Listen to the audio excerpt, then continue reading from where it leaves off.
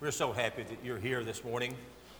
And if you're visiting with us, we are especially glad that you're here.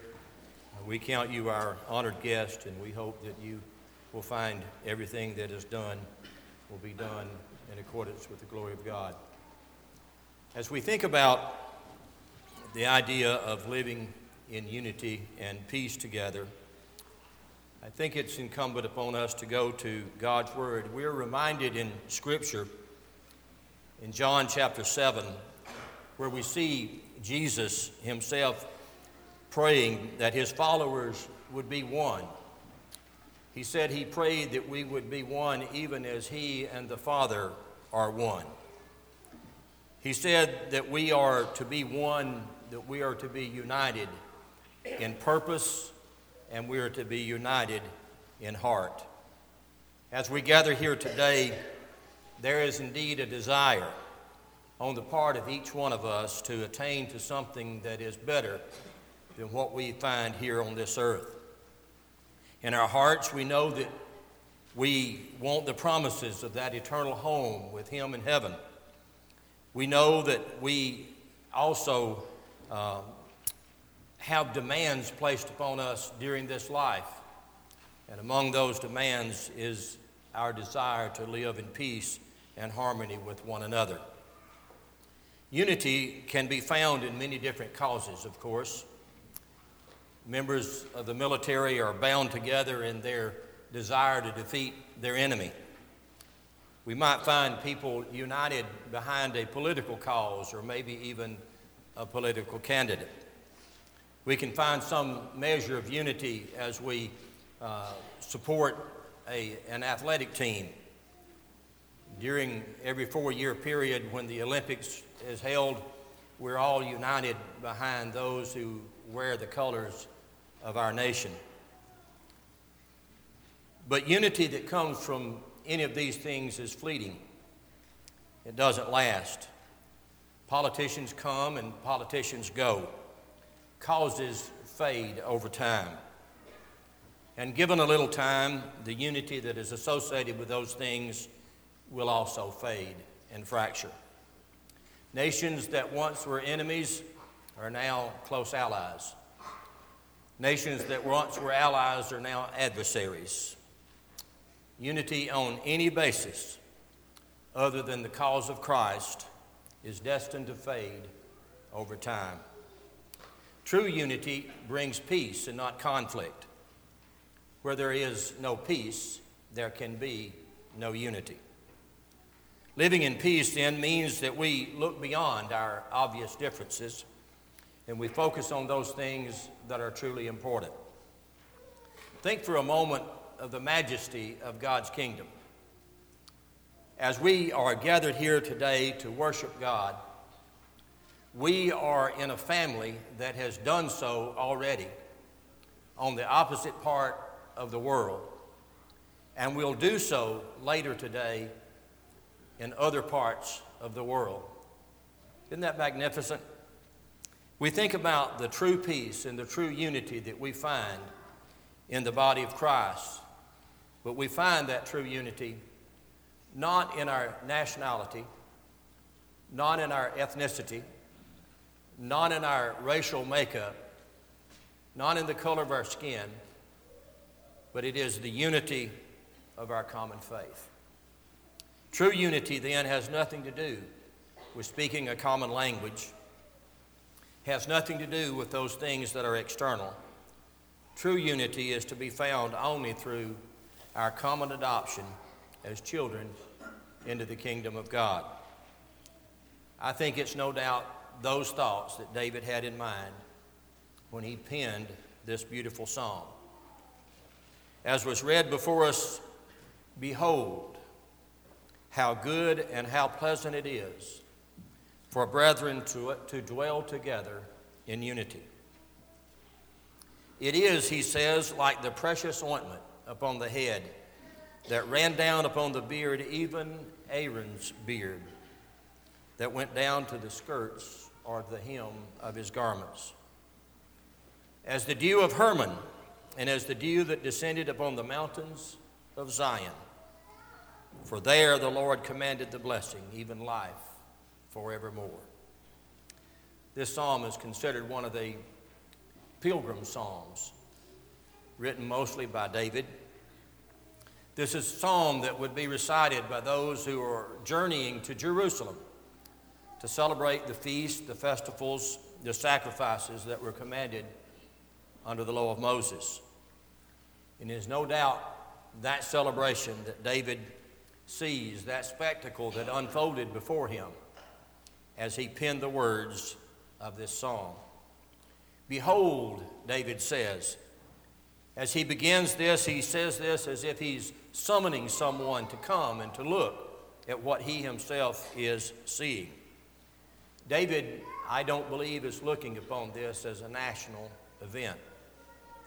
The unity that we have is in our joint citizenship in the kingdom of God. It still stands for something today for us to behold as far as the world is concerned. With so much animosity and conflict in the world between people, how can we as Christians of all nations and all races dwell together in peace and in harmony? David is likely seeing this gathering of Jewish people in Jerusalem for these various feasts and observances that were part of the regular religious practices of his day. But he knows that the unity that he speaks of is found in their faith in Almighty God. The thought that is expressed by David is that the sight of Israel gathered together to worship God is a good thing, with many benefits coming from it. He said it is pleasant. Thayer defines the word good as to work good, to do well, to act rightly. It seems in this passage that the definition of act rightly seems to fit this context. The assembly of God's people to worship is good, and in so doing, they acted rightly. Pleasant is used as defined as delightful or sweet. It reminds us, I believe, of the symbolism of Revelation chapter 8, where there it is said that the prayers of the saints are mixed together with the incense that were burned by the angel. And that incense mixed with the prayers of the saints goes up to God as a sweet-smelling savor, even into the nostrils of the very God of heaven. No doubt David saw the sweetness of their worship, and he called it pleasant. This unity, he says, is like the precious ointment. It's like the dew of Hebron.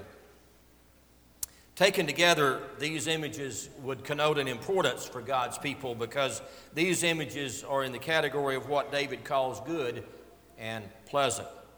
These symbols, when we take them together, represent the blessings that flow out from God in common accord to David as he sees his people gathered together. The anointing ointment that is poured on Aaron's head likely represents the spirit of agreement on the part of the brethren. David sees this oil as running down even over his beard, over his garment, even to the hem of the very garments. And he sees that as good and pleasant. It is as all-encompassing for the nation of Israel.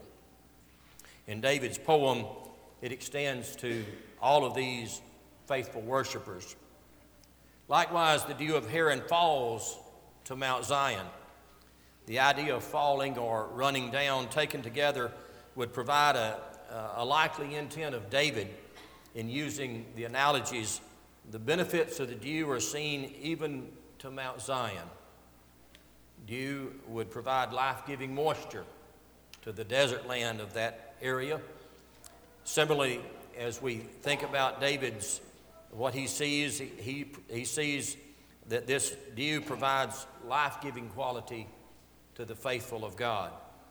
It represents the blessings of God as they flow down to Israel when they are faithful in keeping covenant with God.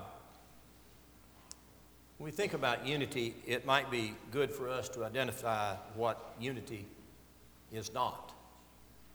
David is not seeing unity as being limited to those of the nation of Israel, united in the same government, in subjection to the same earthly king. Neither does he consider unity to be between brethren in a natural state, that is, of the same family, of the same tribe. Unity is not merely the absence of conflict. We know that from Genesis chapter 13, when we see the conflict that arose between Abraham and his servants and Lot and his servants, and we know the resolution to that conflict was one of separation. Well, that separation may have brought some measure of peace, but it did not bring unity between Abraham and his herdsmen and Lot and his herdsmen. We find Moses having to be separated from his people because of conflict, but yet there was no peace. So there's no unity. True unity is a holy thing. It's motivated by our love for God and for our love for one another. For David, this spiritual unity was found in the sight of the Israelites coming together to worship at Jerusalem. And it was more important than that, the national unity of the nation of Israel. It's a celebration of the common life of faith that binds God's people together. The thing that attracted David's attention was the spiritual bonds of heavenly fellowship that are enjoyed by those who gather together to worship their common God. This common expression is the united Christian life, is illustrated for us by the Apostle Paul in 1 Corinthians chapter 12. We see there where he describes the church as a living organism.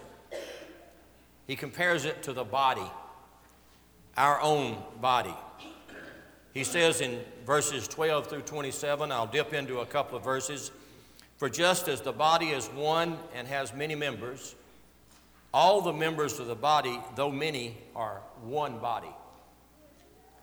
We come together as 300 plus, but we're assembled together as one.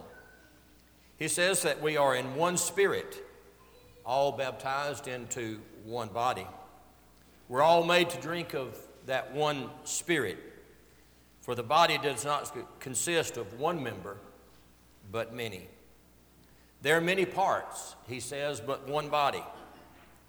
And the parts of the body that seem to be weaker are indispensable to the whole.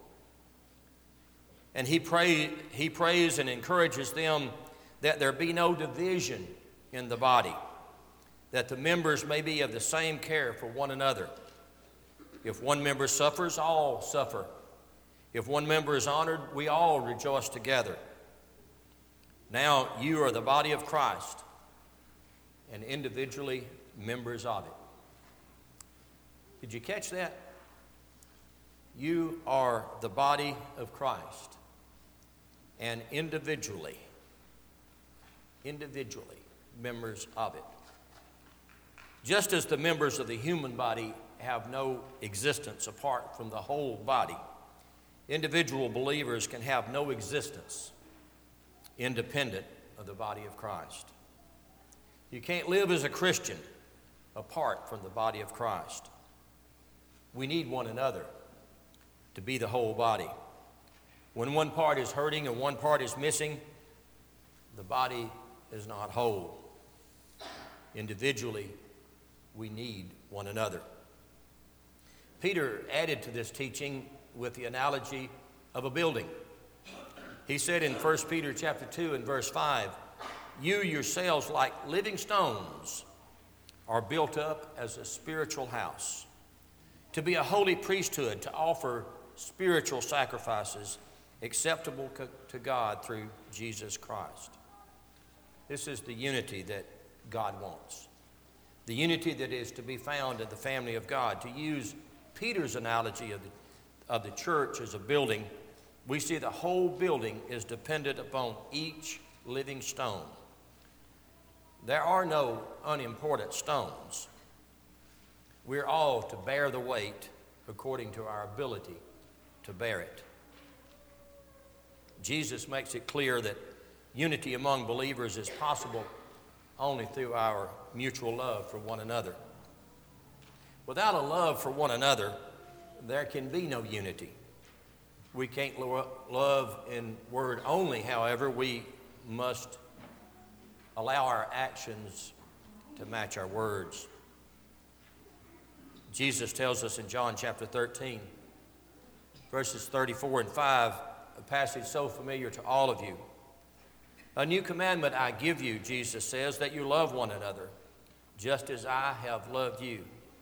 You also are to love one another. By this, he says, all people will know that you are my disciples, if you have love one for another. The result of that mutual love is unity. The result of that mutual love is peace and harmony amongst God's people. In John chapter 17, Jesus prayed that they may all be one just as you, Father, and I are one. This unity then is brought about through our mutual love. That love that brings a oneness in our teaching, that is our doctrine, but more importantly, or equally as important, I guess I should say, the unity in our hearts, the unity of spirit. Paul implored the Corinthian brethren to strive for that spiritual unity, where in 1 Corinthians chapter 1 and verse 10, he says, I appeal. That is a strong, I appeal, I implore, I beg you, brethren, in the name of Jesus Christ, that all of you agree, that there be no division, that you be united in the same spirit and the same judgment. If we love one another, we will desire to have that kind of peace. That kind of peace as we live together. Paul said in Romans that if possible, so far as it depends on you, live peaceably with all. We can't control what others do. We can only control what we do. So to the extent that it is possible, let us live in peace and harmony with the world round about us. When we seek for peace, people will notice. Mark chapter 9 tells us that we are salt. And he says we are to have salt in ourselves and be at peace with one another. Our love doesn't mean that there will never be a disagreement. Paul and Barnabas encountered a disagreement or two along the way. But we found a beautiful example in Acts chapter 15 of how those disagreements, the doctrinal disagreement that occurred during the first century, were handled. And we can see there, if we read chapter 15 of the book of Acts, how they came together in a spirit of mutual respect and resolved what differences there were. Conclusions were made and letters written, and peace would reign for a time. The Hebrew writer tells us in 13:1, let brotherly love continue. We could add, let it continue still today. Our relationship with one another is based on that brotherly love. The love that we would have for our own brother, and I think the fact is many times the relationships that we have with our Christian families is stronger than the relationships we have sometimes with our physical families. True unity is to be found in the Lord. When we learn His Word, when we apply it to our lives, and we live in accordance with His instructions, unity will be the result.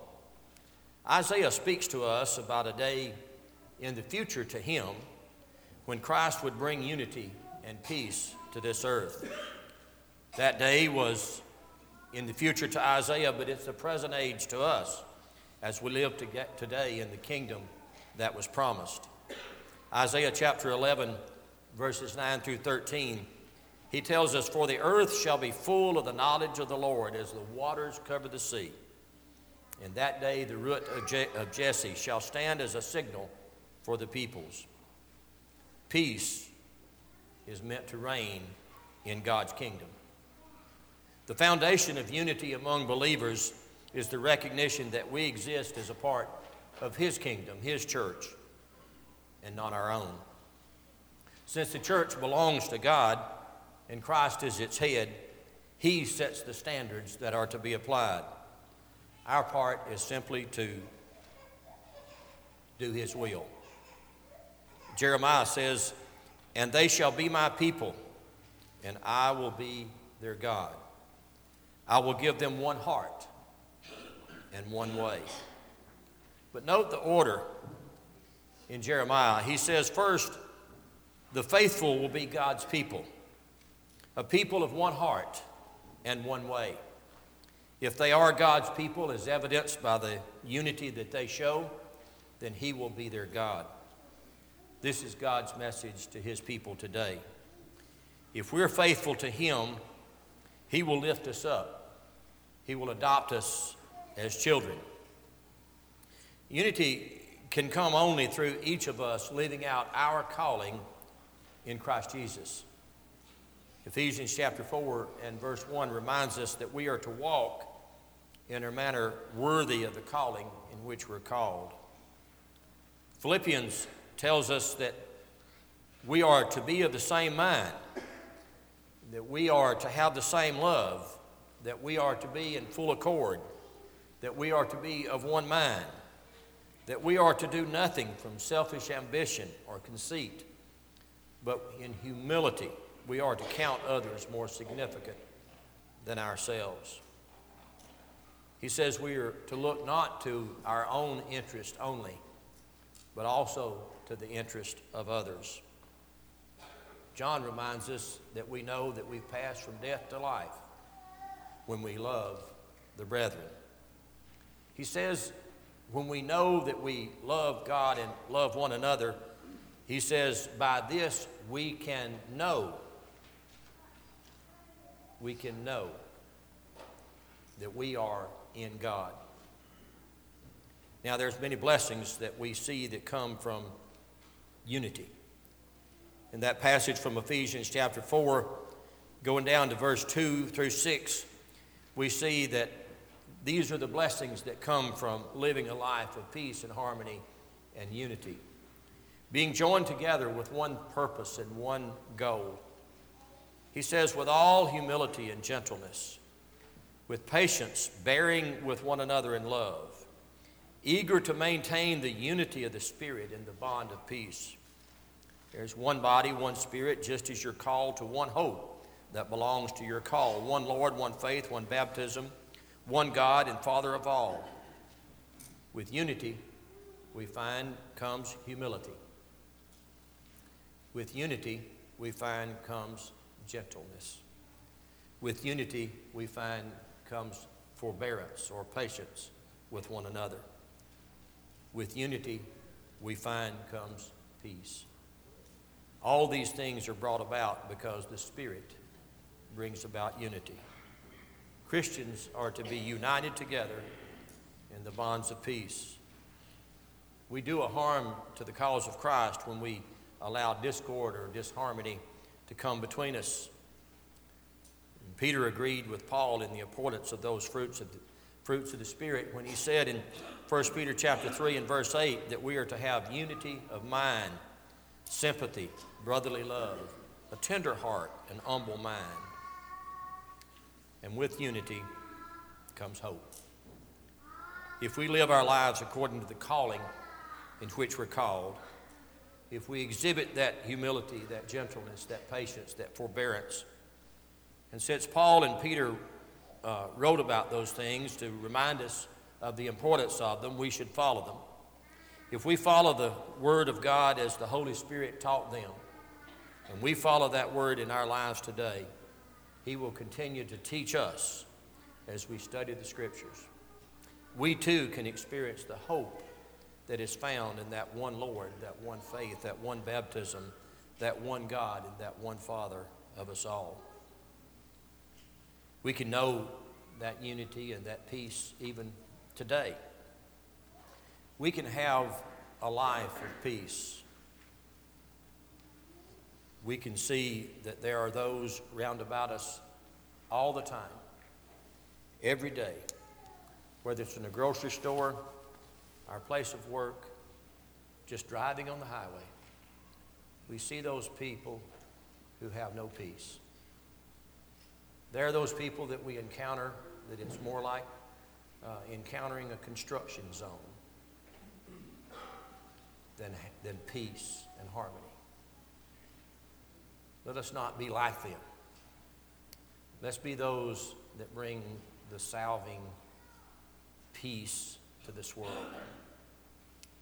As we think about our theme for this year, we love God. We show our love for God by how we treat our fellow man. And as we show our love for God and our love for our fellow man in the actions of our daily life and our daily interactions with others, we can demonstrate God's love to them. We can be different than what they see every day. We can do something that causes someone to stop for just a moment and recognize, there's something different about that person. I'd like to learn more about what it is that brings the peace in their life. Peace and contentment comes only from Jesus. Peace and contentment comes only through our living a life in harmony with God's Word. But you can't live a life in harmony with God's Word. You can't live a life in peace with God if you're not in Christ. And to be in Christ, you are part of His kingdom. You're part of His church. And if you've never made that decision to be part of the kingdom of God, if you've never decided to accept the grace that God has extended to you, there's no better time than today to do that, so that you would have the opportunity to live in peace and harmony with God and with your fellow man. And if you're having struggles as a child of God, struggles with your own internal peace, there's no better place to turn than to your brothers and sisters and ask for the prayers and the comfort that can come only from people of God. If you're subject to the invitation, we ask that you come even now as we stand and sing this song for your encouragement. Into Jesus, the cleansing power. Are you washed in the blood of the Lamb? Are you fully trusting in His graces? Are you washed in the blood of the Lamb? Are you washed in the blood, in the soul cleansing blood of the Lamb? Are your garments spotless? Are they white as snow? Are you washed in the blood of the Lamb? Are you walking daily